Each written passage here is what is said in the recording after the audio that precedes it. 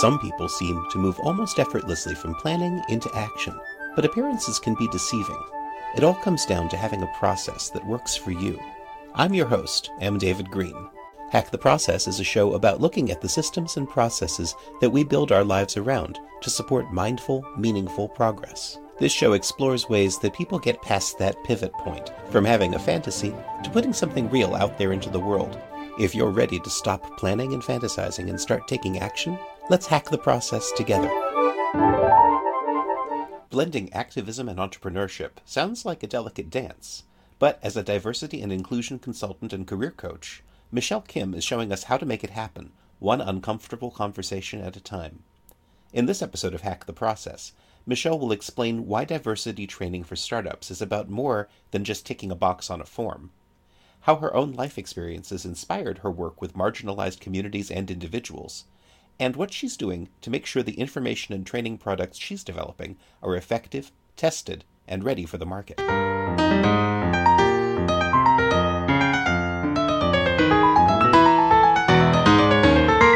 Today I'm speaking with Michelle Kim, as she is an activist and an entrepreneur who also does career coaching. Michelle, how are you doing today? I'm good. How are you, David? I'm great. And we were talking just before the interview started about all of the different things you're doing. Can you tell us a little bit about how do you introduce yourself these days? Because you are actually doing a lot more than what I just said. Yeah, it's actually a tricky question. Like, I think that's the toughest question that I get asked. Like, what do you do? Because right now I'm doing a lot of different things. So I like to describe myself right now as an entrepreneur and activist. So entrepreneur because I've co-founded a company called Awaken. And that is a diversity and inclusion education startup that goes into different organizations to train different teams on diversity and inclusion issues that are grounded in social justice. And I'm an activist. I've been a social justice advocate and a grassroots organizer my entire life since I was in high school. And I'm still continuing to get involved in the community. I've been doing a lot of that now that I'm on my own and I have a lot more flexibility with my time. So that's how I've been spending a lot of my time. And like you mentioned, I also do career coaching on the side, primarily for women of color. So diversity and inclusiveness, what does that mean to you? I think diversity and inclusion, a lot of people think that diversity and inclusion means having a diverse set of people at an organization. So they like to, what I call check the boxes. Who do we have on the team? But diversity alone doesn't guarantee inclusion. Meaning, just because you have a diverse set of people in a team doesn't mean that they all feel comfortable bringing their whole selves to work. And it also doesn't mean that the entire company feels as though they are truly celebrating and embracing people's diverse backgrounds. So I really think of diversity and inclusion as two things that go hand in hand, but without one, the other can't really exist. I've heard that phrase, bringing your whole self to work. I'm really interested in how do you interpret that and how that's applied to you? I think bringing your whole self to work is sort of the catchphrase that's been going around, especially in the tech industry, where people really interpret inclusion as your ability to bring your whole self to work. And I think more and more, studies have found that millennials want to work for a company that they feel like they can bring their whole selves to work and feel some type of tie to the broader purpose and vision of the company. So long gone are days where people are coming to work 9 to 5 just to pay the bills. They actually want to be able to throw their entire self to work and also find that they can thrive being themselves. So for me, I think being my whole self at a workplace means, being able to bring in a lot of the diverse backgrounds and experiences that I've had in my life without having to sort of cover myself. So there's this notion of covering where people have to check out certain parts of yourselves outside the door of an office so that you can, be perceived as a culture fit. That's another word that gets thrown around in the tech company, right? So I think being able to bring your whole self to work really means that you don't have to check any parts of yourself at the door when you're bringing yourself to work. So if that means that, you have a sick child at home, your attention is not going to be fully there at a workplace, and being able to talk about that openly and have a flexible workplace that could accommodate all of yourself so that you could truly thrive in a workplace. I think that's another one example. Well, that makes sense. And I'm going to guess that you have had personal experience of this, where you felt that you had to close off parts of yourself in the workplace. Yeah, definitely. And I think, I've experienced different aspects of that. So the flip side of inclusion is exclusion, right? Like, how does that actually feel when you're checking parts of yourself at the door when you're walking into a company? So I started my career right after college at a big management consulting firm. And I felt as though I had to be super professional, whatever that means these days, right? And, not truly be my whole self, and that there are things that were tabooed for me to talk about, right? So, even if there are lots of things going on in the world that I feel really passionately about, it didn't feel appropriate for me to be able to talk about them. And I identify as being a queer woman of color. That identity for me has shaped a lot of my life experiences.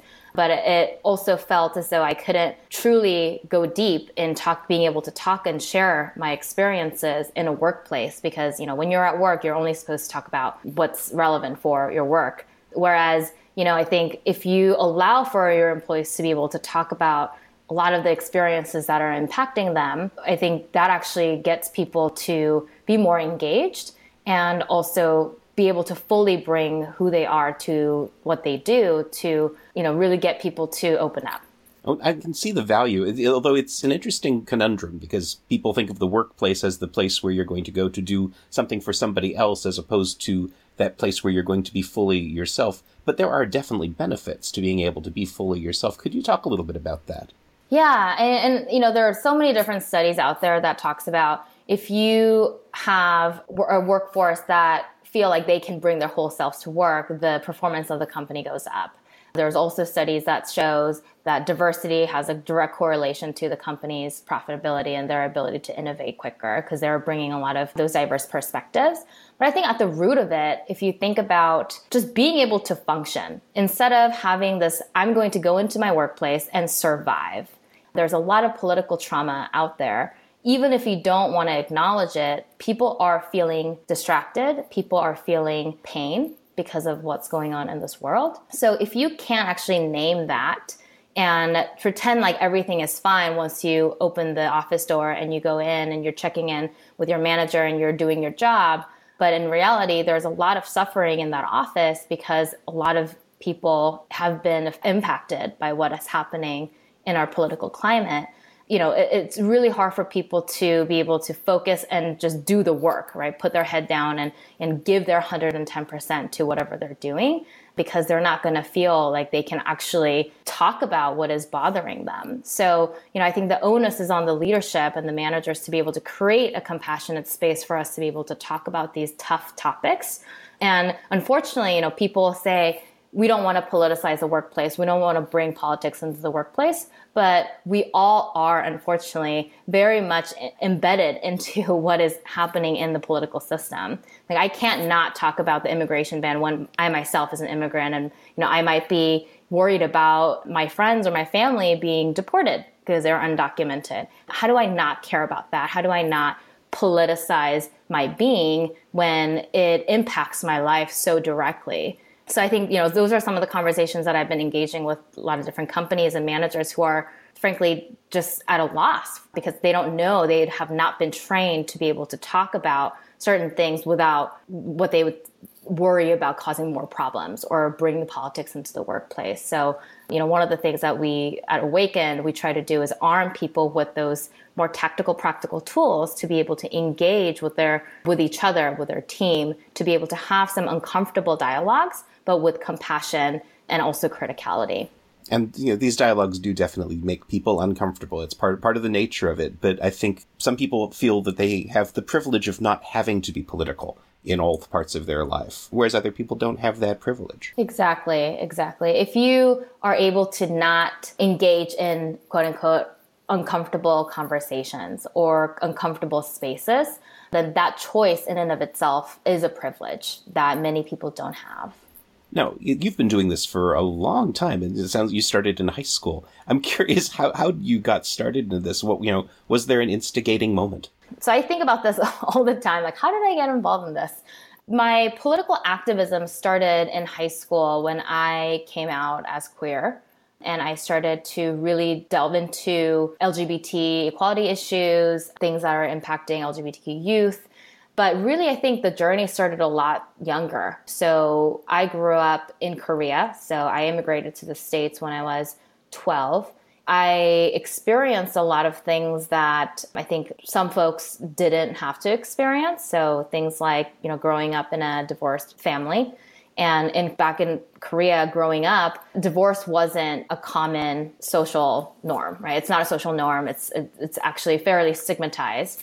So growing up in a single mother household, seeing her struggles as a woman, as a single mother, that primed me to see some of the social injustices that are happening in the world. Coming to the States, my dad was undocumented for 10 years. So seeing how he struggled through his undocumented status and just as an immigrant being perceived as the other, even though he's worked really, really hard to be where he is, I think I just was exposed to a lot of struggles that people have to endure because of their identities and their social status. I've always had this fire in me about, I want to do what's right. I want to help people. I want to, help my family. I want to fight for justice. And actually recently, a few years ago, I found out that my grandfather was a very prominent activist in Korea. And I didn't know that growing up. So I feel like I am sort of living my heritage and my roots a little bit. That got me chills when I found out that my grandpa was actually very involved in the Korea's independence movement. So when they got their independence from the Japanese colonization era, he was at the forefront of that movement, which was really neat. Oh, that is so exciting. And clearly you come by your activism naturally. It's in my blood, if you will. Who are some of the people who are really doing amazing things in your field? I love following Leslie Mack, who is the founder of Safety Pinbox. So what they do is they provide very actionable, tactical things that allies can do to support marginalized communities, especially the folks of color and Black and Brown communities. And she is amazing on Twitter, so I recommend everybody follow Leslie Mack. Also a huge fan of Kimberly Bryant, the co-founder or founder of and CEO of Black Girls Code, providing opportunities and access to Black girls and young women to be able to get into the STEM field. My personal inspiration is Erica Huggins. So I don't know if folks are familiar with Erica Huggins, but she was a former leader of the Black Panthers. And she was a guest speaker at a conference that I went to earlier this year. And she has some amazing wisdom to share in terms of doing social justice activism and bringing folks in, calling in versus calling out, and really leading with compassion and love. So I'd recommend everybody check her work out as well. Can you tell us a little bit more about what calling in versus calling out means? I love that phrase. How can people understand that? Yeah, so there's a lot of calling out happening, and for good reason. So calling out usually is when somebody makes a mistake or says something that is not completely, I would say, aware or critical to the work that they're doing or things that they're describing. Then I would correct them by calling them out on, hey, this is something that you said that wasn't great, that wasn't appropriate, or that hurt my feelings. And there's also this idea of dragging, meaning you are really trying to make an example out of somebody's mistake by publicly shaming them. So, look at this person's mistake, like, you fucked up, and I am superior, or I'm at some type of moral superiority. I have moral superiority because I was able to, be more critical. So there's this game that people play in the social justice world where, the more critical you are, the more woke you are, the more superior you are in that sort of the plane of being socially conscious.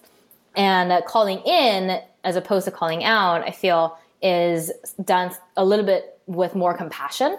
So when you are calling somebody in, you have that intention of not disposing that person from the movement, but rather you are doing the education with compassion so that you are bringing them into the fold. So you are, building the movement together, but also holding folks accountable for mistakes that they made and really recognizing that impact they may have had or the harm that they may have caused other folks. But you're doing that with a little bit more of a compassionate lens. That is a really useful distinction, and I could see that helping to ease people through some of those uncomfortable conversations. Absolutely. Yeah. Well, when you got started back in high school, I mean, what sorts of things were you doing? How did you get the ball rolling with this orientation? Yeah. So and I don't know what other people's experience has been because everybody has a different coming out story, right? Everybody has a different coming of age story. And when I first realized that, hey, I may not be straight. So I had my first crush on a girl when I was, I think, 16 or 17.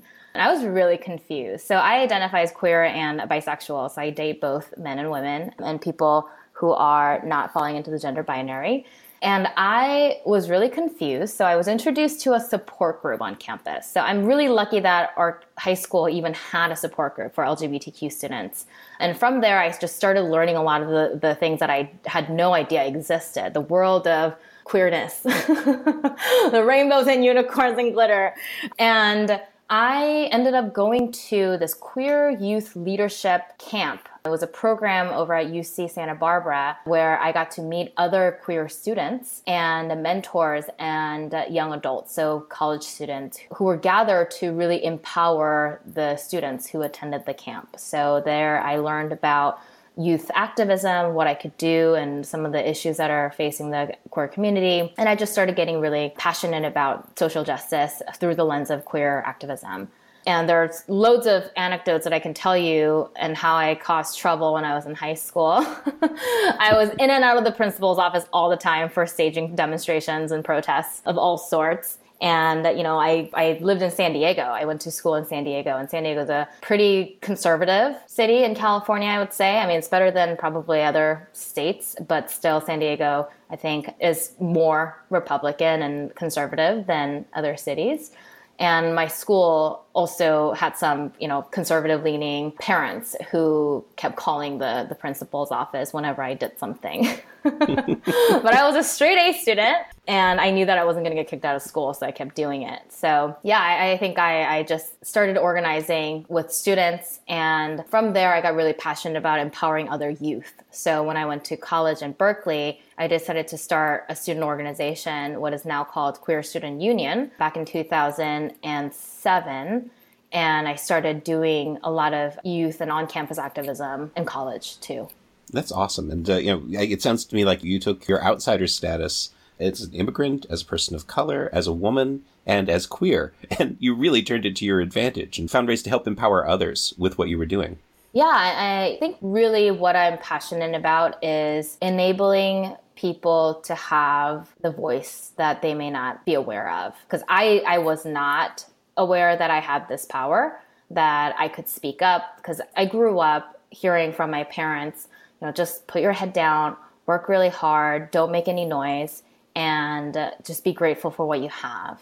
And I quickly realized when I was interfacing with other folks, other marginalized folks, and also just observing my parents and their struggles, the way that they were treated in society, I just felt like that wasn't the right process for me. And I felt so humbled and empowered when I met other youth activists and seeing how much they could do to fight for themselves, but for others. I was really inspired to do the same for more folks. And, nowadays I still love working with youth, and I think we actually have a lot to learn from youth. So I love, sort of giving other people who have great stories to tell the platform to be able to advocate for themselves and the resources and access that they need to, really get their voices heard. It is an amazing time for activism. There's no question youth are out there leading the way and inspiring all of us. But as you were getting started with it, it sounds to me like it wasn't the sort of thing that you could just start by yourself and then go out and do it. Connecting with other people, connecting with other activists, sounds like it was a big part of the process as you were getting started. Yeah, I'm a huge believer in community building. I don't think that I could have done anything that I've achieved in my life without the help of other people. And I always want to,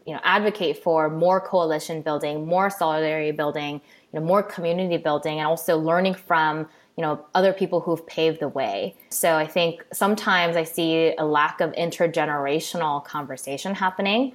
And I think there's a lot to be learned from our elders and from our youth. And I think just making sure that we're always talking and bridging the gap between generations, between different racial communities and organizing communities, no matter what the tactics of organizing is, if we can all come together around the common goal of doing social justice work, we could build more power collectively. It sounds to me like you might have had some intergenerational relationships and mentors along the way who helped. Is that true? Yes, absolutely. Absolutely. And, I think something that I'm seeing a lot of since the election is there are a lot of people who are just waking up to the reality that many people have been living in for a very long time. So people who thought we were post-racial, people who thought that we were way past, some of the injustices that happen still today. They think that it's way in the past. And since the election and since the events that have occurred since the election, a lot of people are now waking up to this reality that many of us have been living in, and they want to do something, right? People are now feeling this new sense of motivation to be more engaged, to contribute to the social justice activism movement. And there are lots of conversations happening, and there are a lot of people getting hurt. By that, I mean a lot of people who are eager to help jump in are making mistakes. And people who've been doing this work for a very long time, they have this sense of, where have you been? And now that you're here, you're trying to take charge and you're making mistakes, you're pissing people off, you're saying the wrong things. And some people who are observing are getting scared. They don't want to engage too publicly because they don't want to say the wrong things. They don't want to seem stupid. They don't want to seem ignorant because they realize they have a lot to learn, but they have this sense of wanting to help and contribute to the movement. That's why the slogan that we have for Awaken is creating a compassionate space for uncomfortable conversations. Because for us, the only way for us to move forward is to truly understand that being socially conscious and being engaged is a journey. There's no one who mastered this. There's no one who knows it all. And in order for us to create incremental change, we need to meet people where they are with compassion, but also criticality. So we want to hold people accountable for, their action, but we also want to create a space where people can ask questions without fearing, retaliation or seeming ignorant, right? Because there are people who are well-intentioned, well-meaning, who want to do good. They just haven't had the mentorship that I had and the years of making mistakes and being called out, called in that I had at this point. So the mission that we have at Awaken is that we want to create that space for people. Also recognize that some people have to do this work and that this extra emotional labor that's going to go into educating people and creating that incremental change. But I think as somebody who's straddled both the nonprofit social justice world and the corporate world and the tech world, I have a good sense of how we can have that conversation with both the criticality of the work intact and the compassion that we need to have to bring people into the movement. Now, that's absolutely one of the unique angles that you bring to this situation, is that you are combining activism and entrepreneurship. And those are two words I don't think a lot of people put together, but it recognizes, in my mind, the fact that, operating within the system while still trying to change the system it's critical. I'm curious how you started blending those two. It really started out from my frustration with the existing D&I work in the corporate world, in the for-profit world too. So, this D&I, diversity and inclusion, has become this fancy marketing slogan that all of these companies want to tout. And there's a huge appetite for things like unconscious bias training. There's Google and Facebook. They've really popularized the idea of unconscious bias training for all people. And I've also experienced quote unquote leadership training and manager training, D&I training throughout my career in both management consulting and tech. And what I've experienced is all these diversity and inclusion trainings that just scratch the surface and they don't go deep enough to make people feel uncomfortable. So my whole thing is, if you've sat through a D&I training and didn't feel uncomfortable once throughout that training, then there's something wrong with that D&I training. Because diversity and inclusion, talking about identities, race, power, privilege, these things are not meant to be comfortable because it challenges us. But we don't learn unless we are challenged. And in those moments of discomfort is when I feel the most growth happens in people. That sounds like that makes for an awkward sales pitch, though. You'd be surprised. People who know what I'm talking about in terms of I've sat through many, many D&I trainings and they just scratch the surface and people leave the room and no change happens. because now they have either normalized the fact that everybody has unconscious biases, or people don't have a fundamental shift in the way that they perceive the world or think about diversity and inclusion. And so when I talk to people who are really serious about creating change in their organization, and the fact that, we need to go deep, and we're not afraid to create that compassionate space for uncomfortable conversations to really fuel growth in people and to create lasting, sustainable change in people's hearts and minds, then, the reaction that we've been able to get from companies that are actually serious about doing this work for real change has been pretty positive.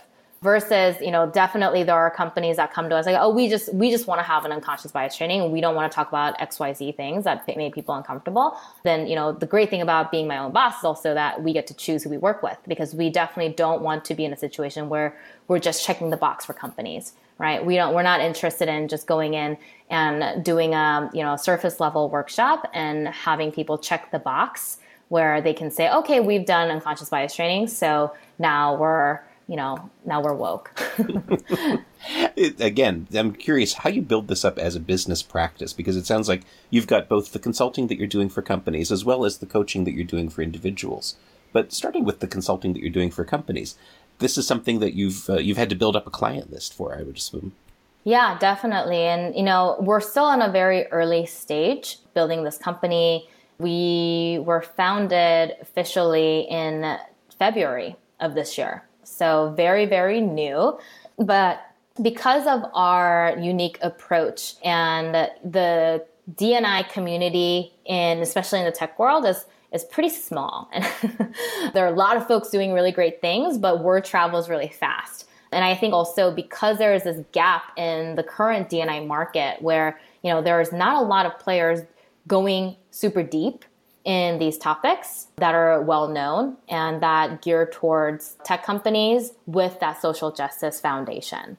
So I think our product and services are differentiated in that way. So the way that we've been able to get new clients is really through referrals from people who've worked with us, who've been really inspired by the work that we do, really see the differentiating factors. And also I've been doing some writing recently. So doing some of that, sharing my knowledge and experiences, personal take on how I think D&I training should be and should look like, that's also generated some interest in the market, which I find very exciting. I think you also do some public speaking too, is that right? That's right. Recently, I spoke at 2 different events at UC Berkeley, one at the Lavender graduation ceremony to the graduating class of 2017. Talked about my journey as an entrepreneur, as an activist, and I also spoke with the Women's Leadership Institute of Berkeley. So yeah, I've been doing some speaking. That's also another way for us to spread the word about the work that we're doing. I think that I can include a link to one of those presentations in the show notes for this episode as well. Awesome, yeah. And we're actually also going live, doing a live workshop session with Creative Live, October 30th and 31st. So folks who are interested in what we do, but not quite sure if they're ready to really work with us yet, can check us out on Creative Live, because we're going to be doing a public live recorded session on October 30th and 31st. Oh, that's awesome. Creative Live has amazing studios, and I know that for people who might be confused by the name, you don't have to catch it live in order to get it, because you can subscribe later and see the same episode rebroadcast in the future. That's right, yeah. Another thing that we've been doing that got us much better SEO results is doing events with General Assembly. So General Assembly and Awaken have been partnering for the last few months to put out public workshops for individuals. So you don't have to be a part of a company. If you're interested in learning more about diversity and inclusion topics, then, folks could come to one of our public workshops at General Assembly. As we talked about before, you've also been doing coaching for individuals as well. How does that play out? Yeah, so I've just felt like I've been really lucky in terms of being able to have access to different types of mentors and the job opportunities that I've had since graduating from college that a lot of women of color and folks in the marginalized communities don't necessarily have access to. So I wanted to share everything that I've learned with the communities that I think could use that knowledge and access most. So I've always been passionate about, helping people learn the right language to be able to really market themselves and to navigate the workplace. So I work one-on-one with a lot of folks who identify as women of color, people of color, to help them rebrand themselves, craft their narratives, negotiate, and just get on the path of a more fulfilling career and to truly thrive instead of just getting by or surviving or only dreaming to the extent of the opportunities that they believe are possible for them. That's interesting. I'm curious what you've seen is different about the way that people from marginalized communities approach this, what they need to bring out.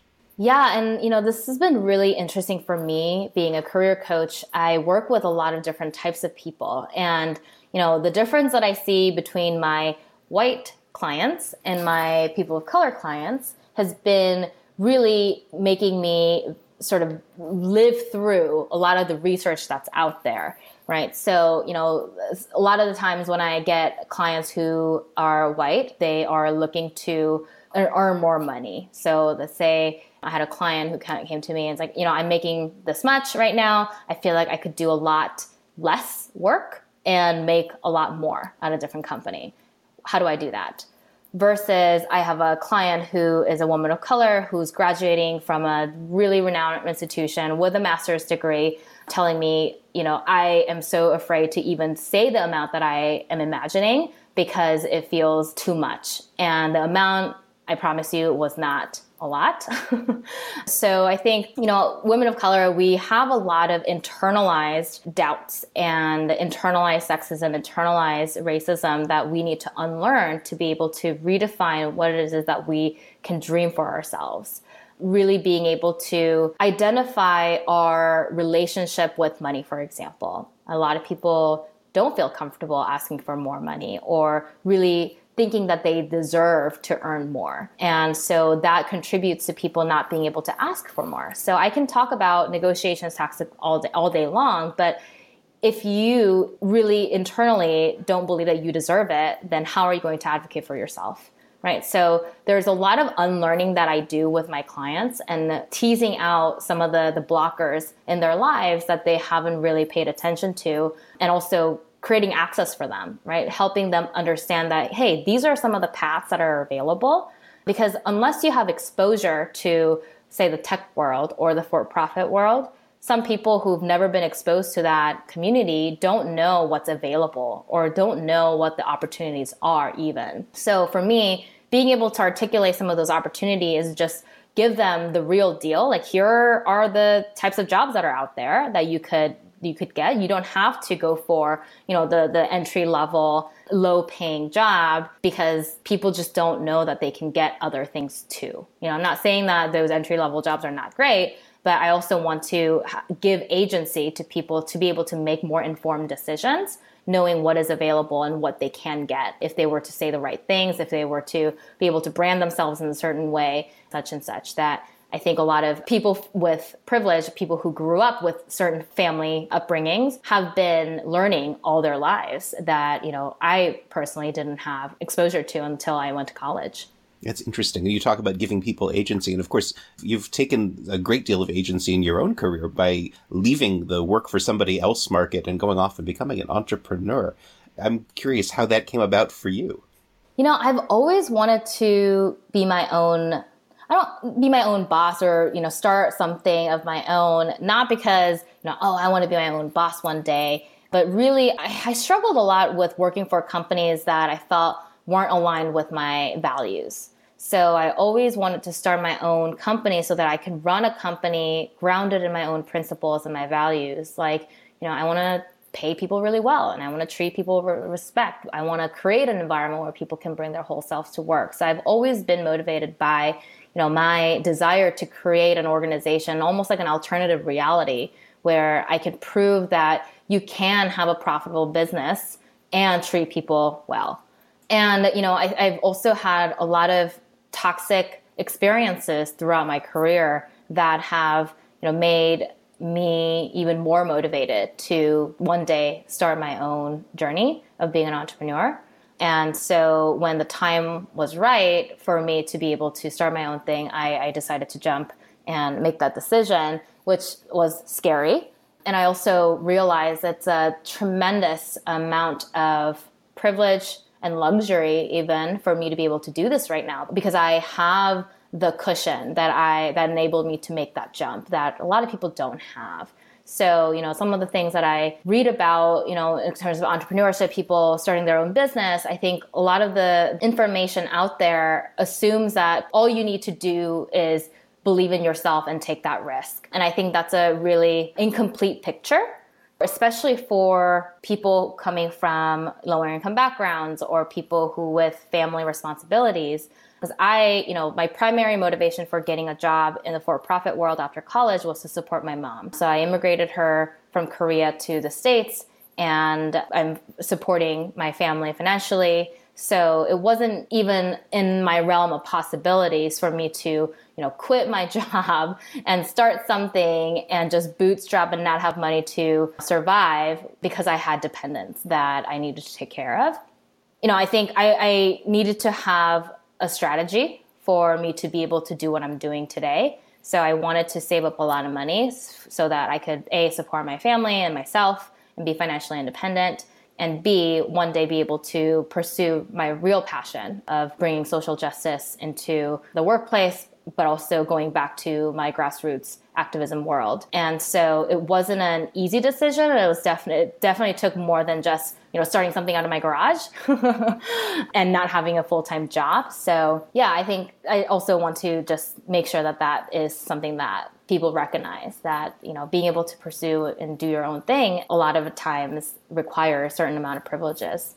It certainly does. And the difficulty, though, when creating something like that, I'm curious whether you had any coaching or mentoring that helped walk you through that process yourself. I've been following a lot of just entrepreneurs in general, just reading about how other people got started. Anybody in particular? Of course, I listened to Tim Ferriss's podcast, just being able to start your own thing on the side. So my co-founder also actually was an entrepreneur before. She started to do this with me. So she was a successful entrepreneur before she decided to take a job at a startup where we met. So just having people in my circle with that experience, also it goes back to exposure, right? Just being exposed to people who are doing it, that also helped lessen my fear. So, those people are doing it, I could do it too. So I think just learning from these people.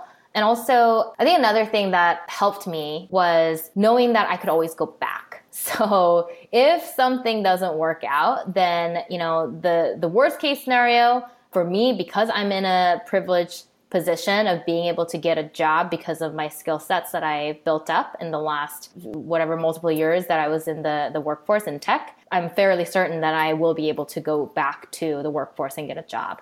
I don't think that everybody can say that because of, lack of experience or the network and the privilege that they may not have that I have. So again, I think it's a calculated risk that I'm taking.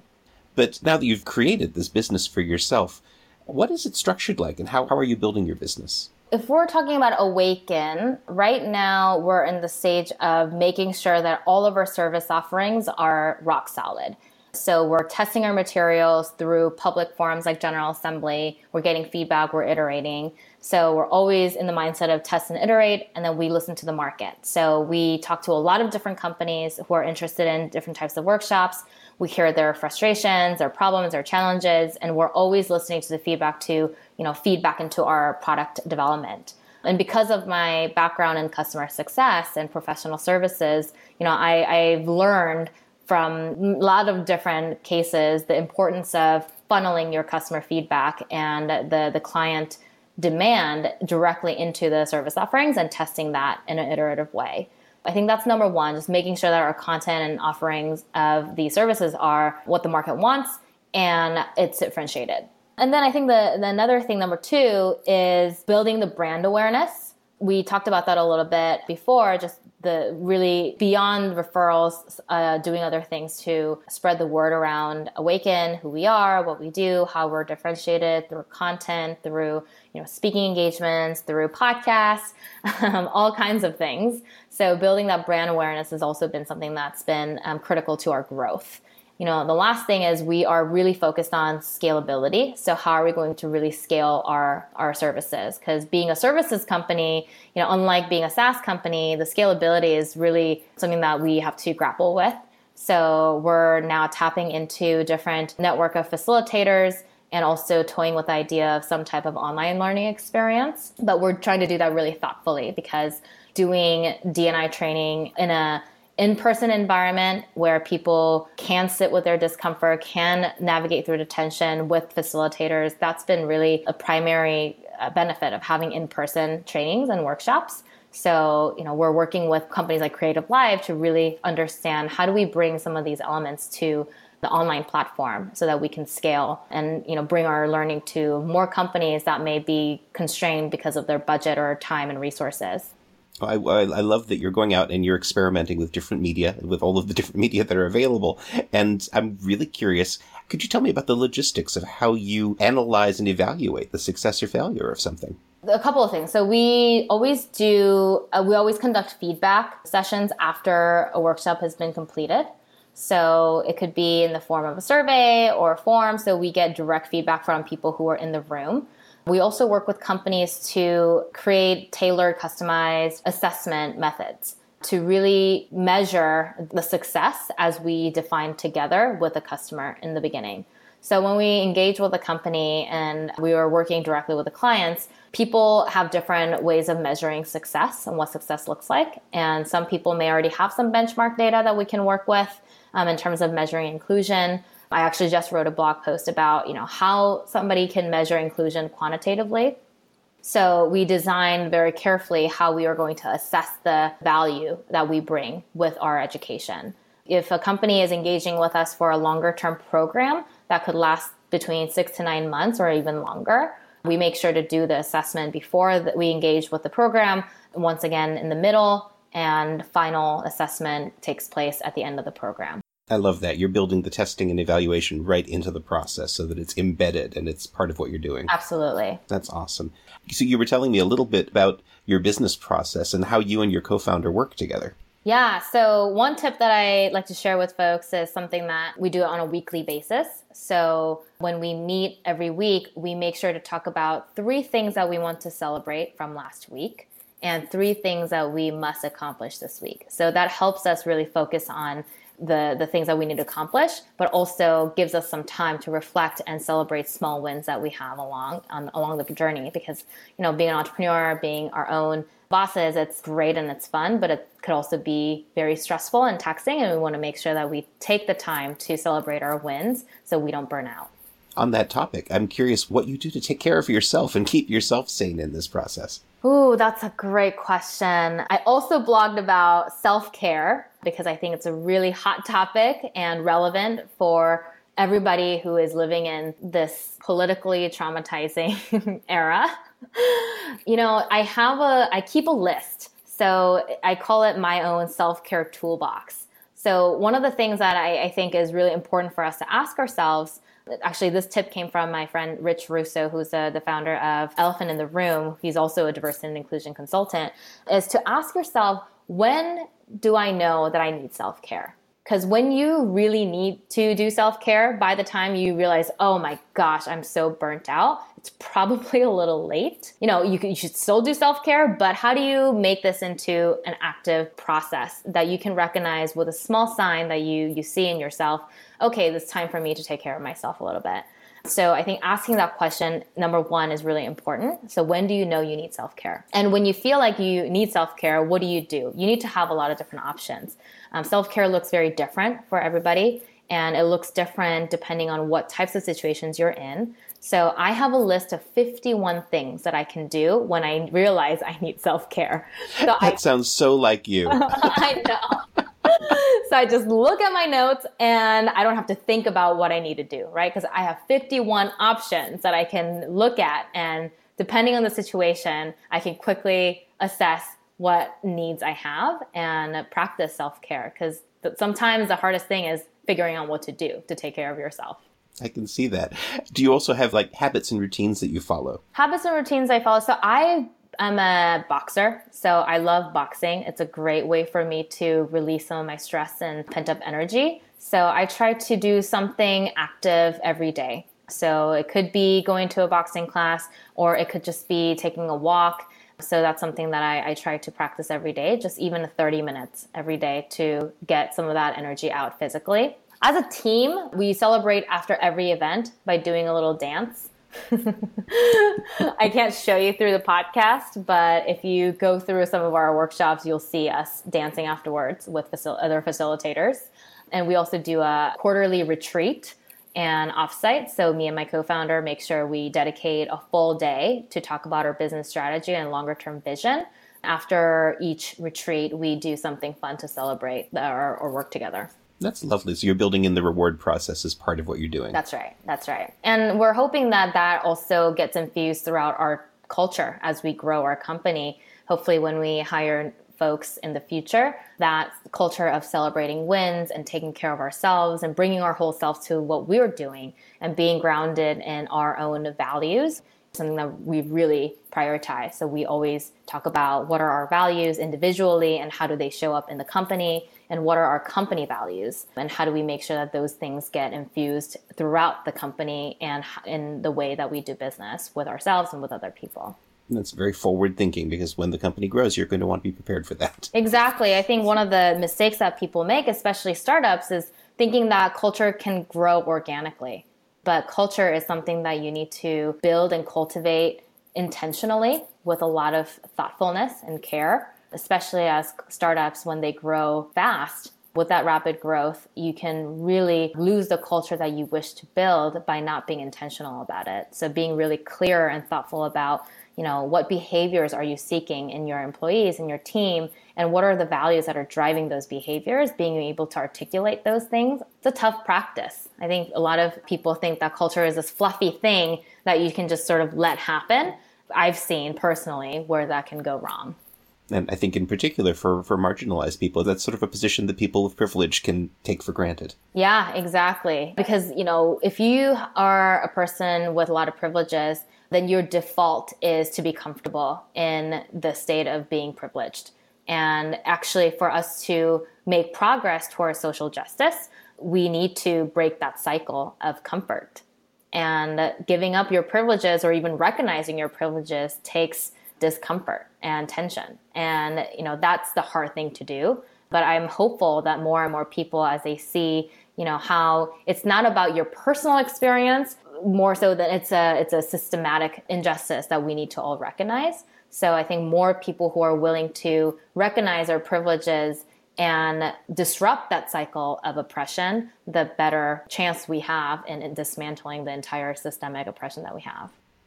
Very hopeful thinking. Yeah, it's very true. But without hope, where are we going to go? I love that. Well, so I'm sure that a lot of people who are listening are going to want to find out how to get in touch with you, either for coaching or for consulting with their companies. Where should I direct people? How should people find you?